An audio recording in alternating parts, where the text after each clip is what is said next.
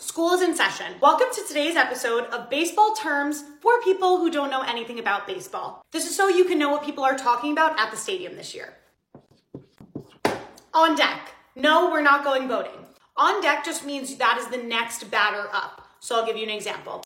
If the lineup goes DJ, Judge, Rizzo, and DJ is up, Judge is on deck because he's gonna hit next. Can of corn. Can of corn just means a routine pop-up or a routine fly ball. So if someone hits it up in the air and the outfielder doesn't really have to do a lot to catch it, that's a can of corn. Easy, pop-up, right into your glove. Dinger. Dinger is just another word for a home run.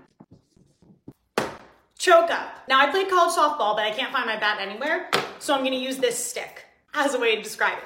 So choking up just means to move your hands farther up from the knob of the bat. Protect the plate. So they'll say protect when there's two strikes on the batter, like protect the plate. Your job is to literally swing at anything that is close because you don't want to get called out. On the flip side, pound the zone is for a pitcher. When he's struggling super wild, they'll say pound the zone, like literally hit the strike zone, which is that square little box that they show on TV. I hope this helps, and let me know if you want a part 2. Shortcast Club.